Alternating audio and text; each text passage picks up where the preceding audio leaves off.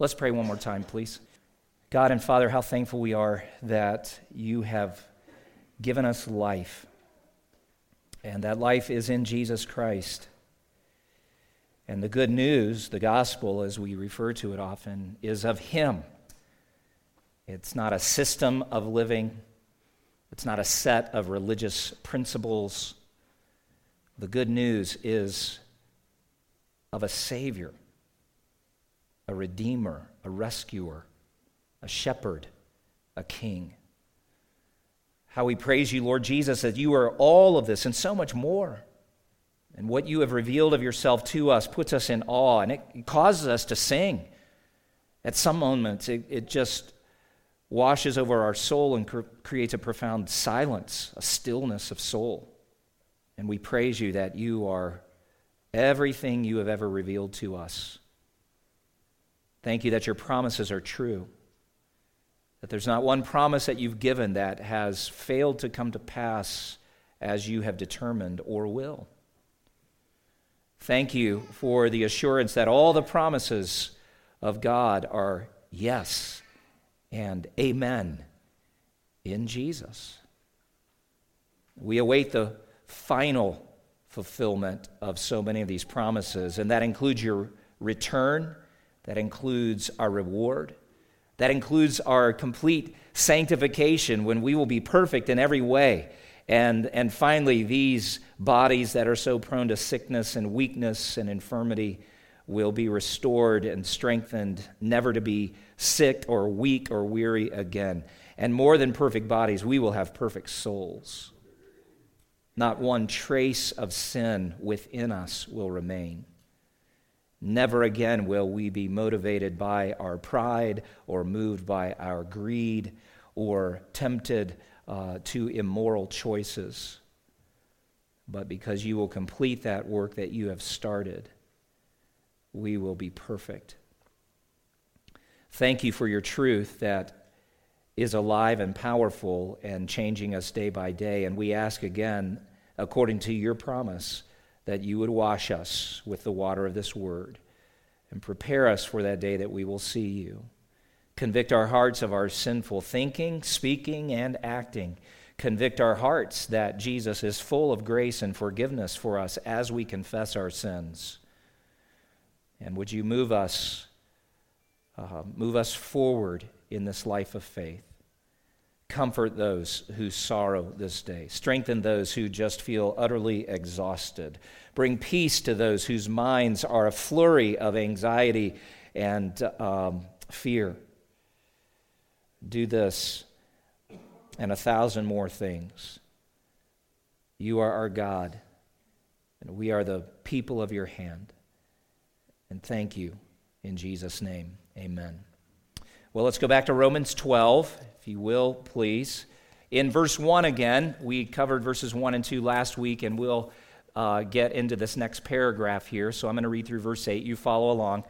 Romans 12. I appeal to you, therefore, brothers, by the mercies of God, that you present your bodies as a living sacrifice, holy and acceptable to God, which is your spiritual worship. Do not be conformed to this world, but be transformed by the renewal of your mind, that by testing you may discern what is the will of God, what is good and acceptable and perfect. For by the grace given to me, I say to everyone among you not to think of himself more highly than he ought to think, but to think with sober judgment, each according to the measure of faith that God has assigned. For as in one body we have many members, and the members do not all have the same function, so we, though many, are one body in Christ, and individually members one of another.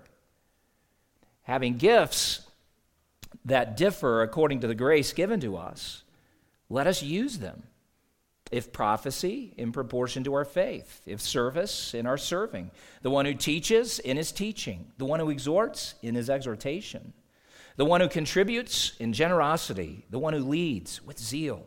The one who does acts of mercy, with cheerfulness.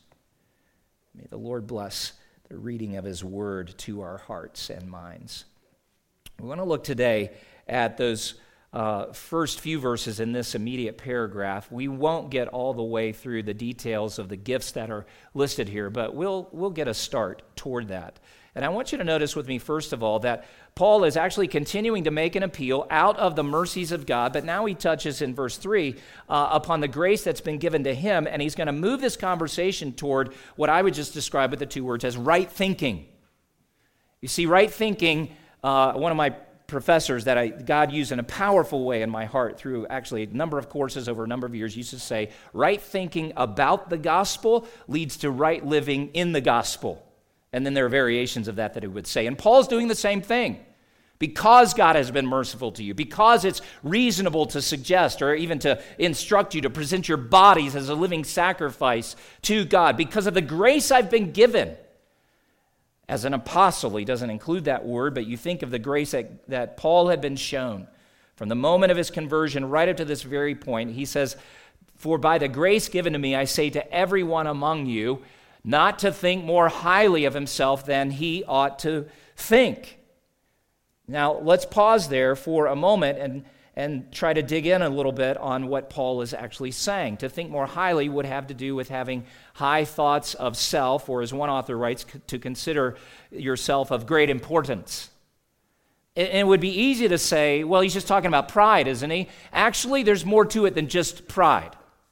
It has to do with an unwarranted opinion of self or accomplishments.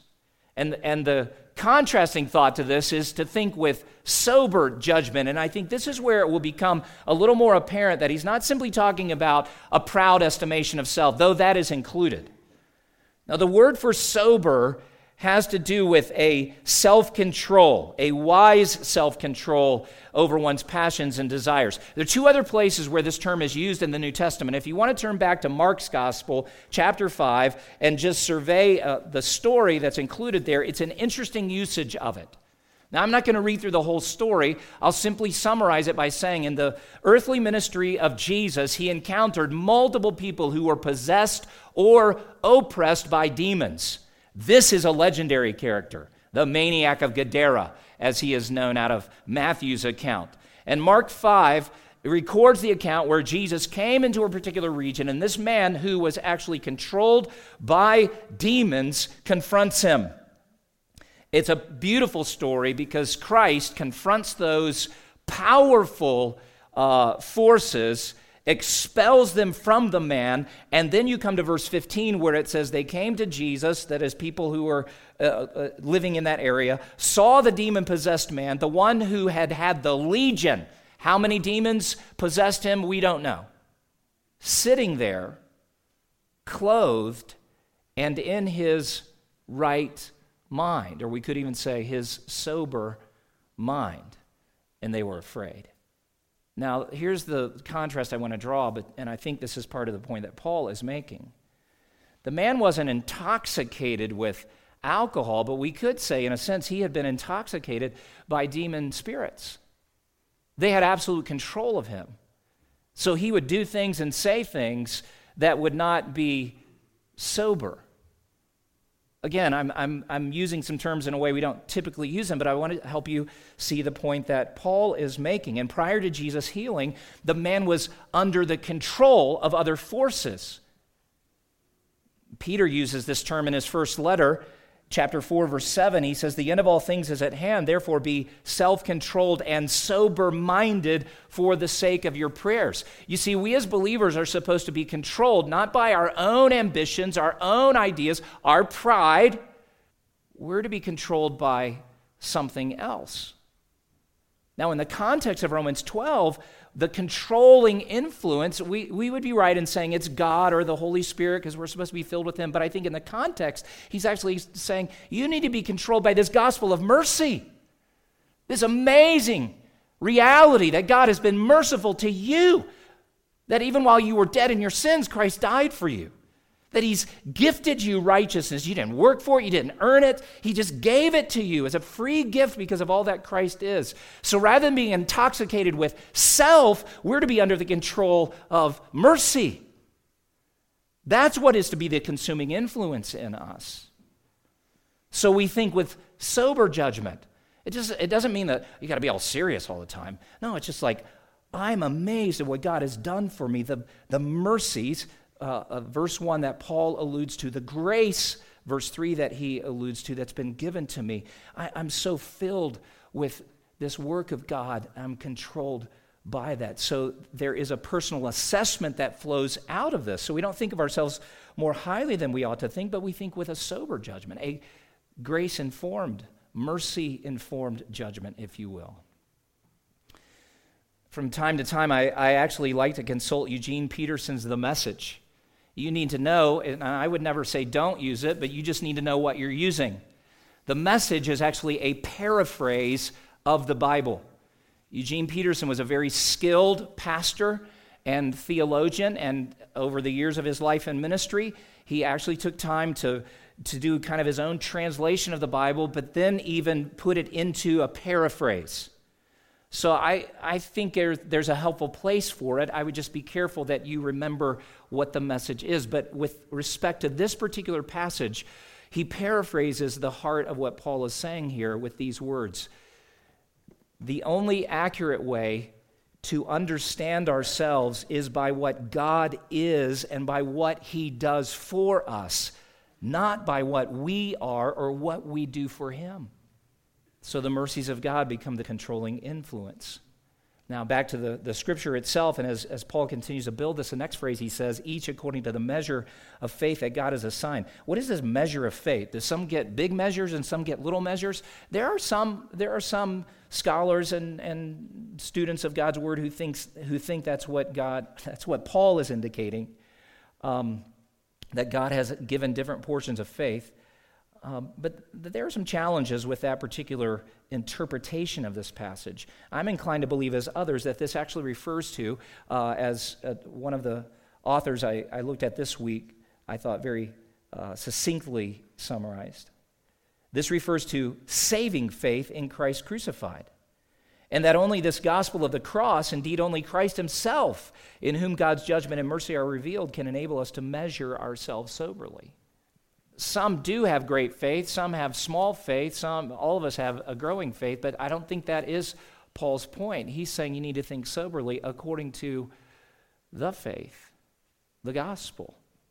And right thinking about the faith or the gospel leads us to a right perspective on ourselves. Nobody here earned the position with God. God doesn't like some people better than others, because they're super spiritual, and it's of grace. The question for each of us to wrestle with this morning is simply, do we think with this kind of sober judgment of ourselves? Is the mercy of God, as you've experienced it, the grace of God, even as he's revealed it in a book like Romans, is that the controlling influence in your heart?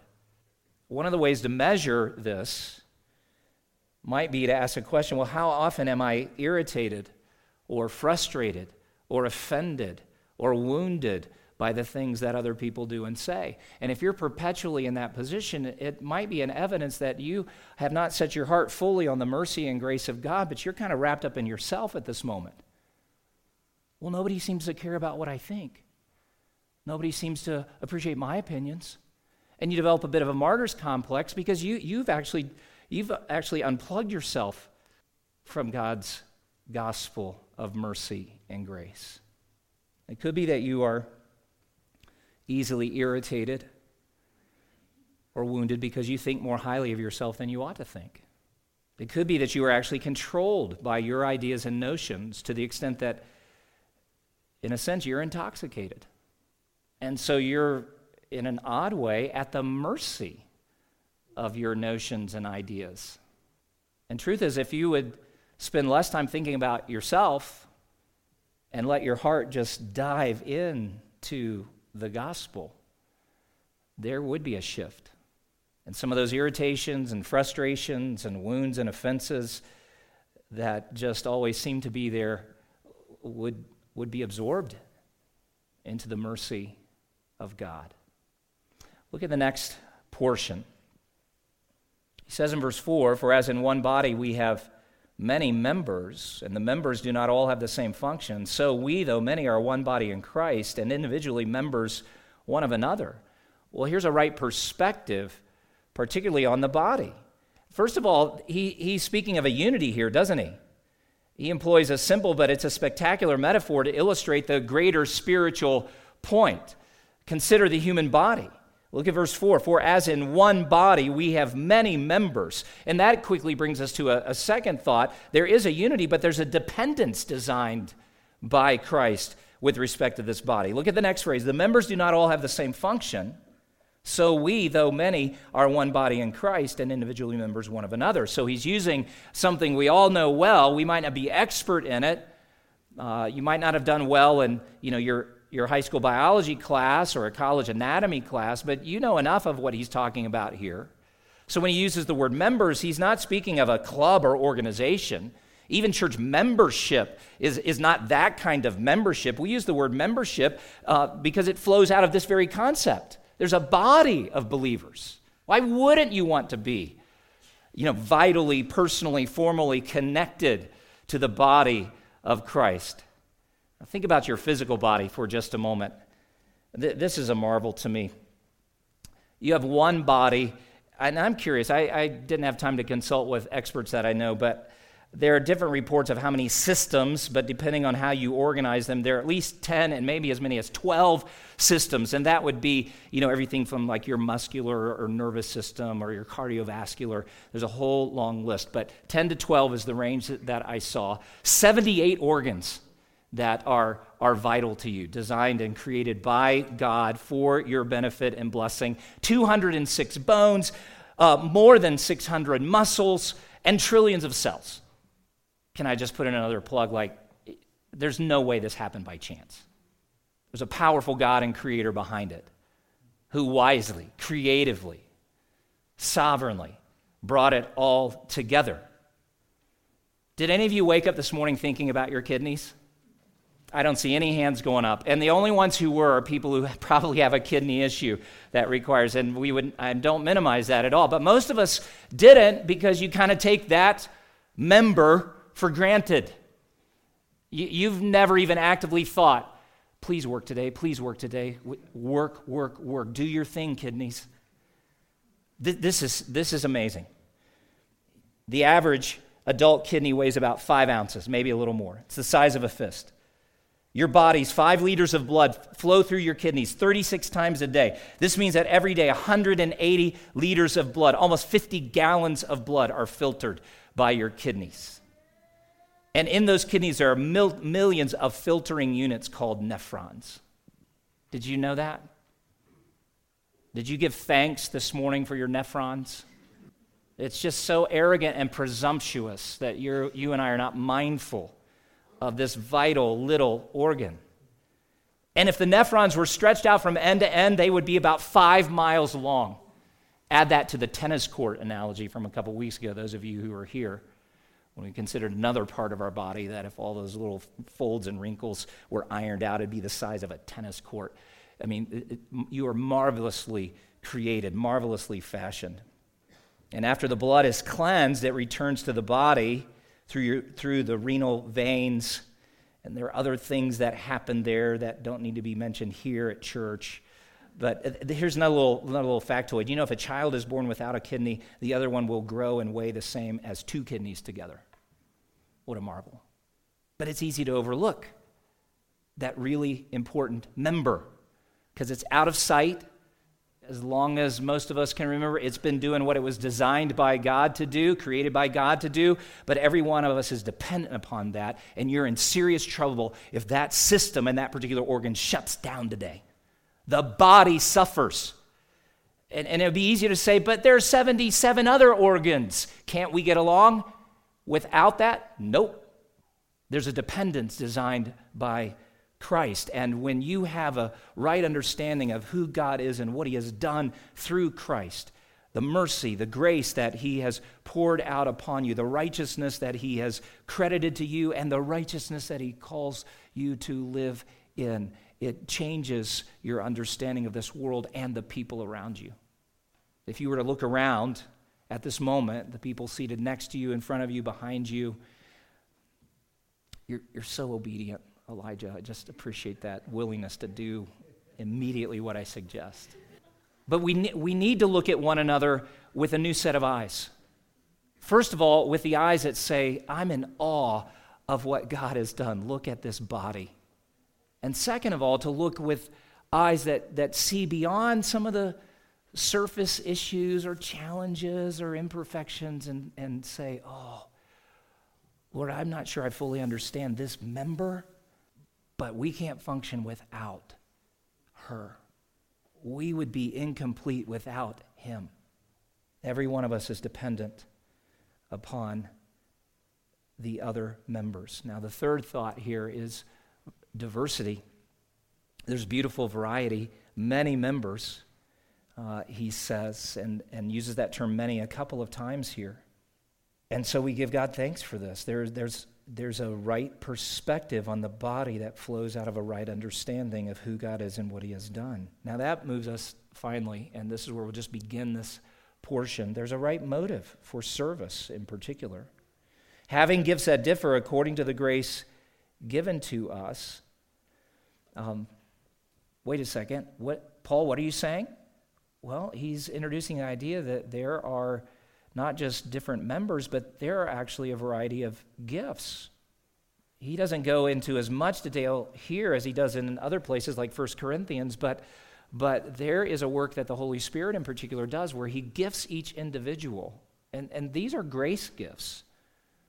Again, you don't go to school for gifting. No, the Holy Spirit sovereignly assigns to individuals gifts that will benefit the entire body. And so in the same way that God's grace is common to all, God's gifts are common to all, but we don't all get the same set, so the gifts are unique to the individuals, but those gifts are given for the common benefit. We don't have time to really dig into 1 Corinthians 14 today. We'll save that for next week, maybe. But it would be a great help for you if you've not read that ever or recently to go there and see how he talks about the use of gifts. And he says things like, he's using one gift as an example, but it's given for the upbuilding and encouragement and consolation of the church. It's not just about you or me. And so as these gifts are exercised, it strengthens the church, builds it up, it encourages, it consoles, it gives strength and vitality. It's quite a remarkable thing. Just like the human body is designed by God to bless itself, you want to put it that way, to heal itself, to provide the necessary nutrition and filter out all the bad stuff, well, so is the church body. Quite remarkable. So what Paul is doing here, though, is to say, first of all, there's a diversity of those gifts, but then look at the command, and this is where we're going to pause today. But he says, having gifts that differ according to the grace given to us, let us use them. Seems pretty simple and straightforward, doesn't it? Well, how would you use them? Well, right thinking in the gospel leads to right living right thinking about the gospel leads to right living in the gospel. No, you would never use your gift for self-promotion or self-fulfillment. That would be a demonstration of intoxicated thinking, not sober thinking. No, you would use it for the building up and benefit of the body. You know what's so neat to me is to watch the Spirit of God just transform people who by nature are shy or introverted or not risk takers, but when the Spirit gifts them in particular ways, they start doing stuff that they would never do naturally. Their hearts are moved with compassion, and there's a sampling of the gifts that are given here, and someone is gifted in mercy, and they bring blessing and benefit and comfort and consolation to those who have significant needs, or someone that you would look at and say, you know, that person is not naturally a leader, but like in this particular situation, there's like this vision and zeal that emerges. That is amazing. Yeah, it's the Holy Spirit at work. So the list of 7, as we'll dig into it a little more in the coming weeks, is a sampling, I think, of probably hundreds of gifts that the Spirit of God gives. And sometimes people say, well, how do I know what my gift is? You know the best way to find your gift is, first of all, just to submit yourself to the Lord, and then as you see needs arise in the context of the body of Christ, you go meet the need. And if you're really bad at it, someone will come along aside and say, oh, you know, brother, thank you for that, but I don't see that this is really your area of gifting. But typically what happens is you jump in and serve, and somebody says, thank you, that was such a blessing.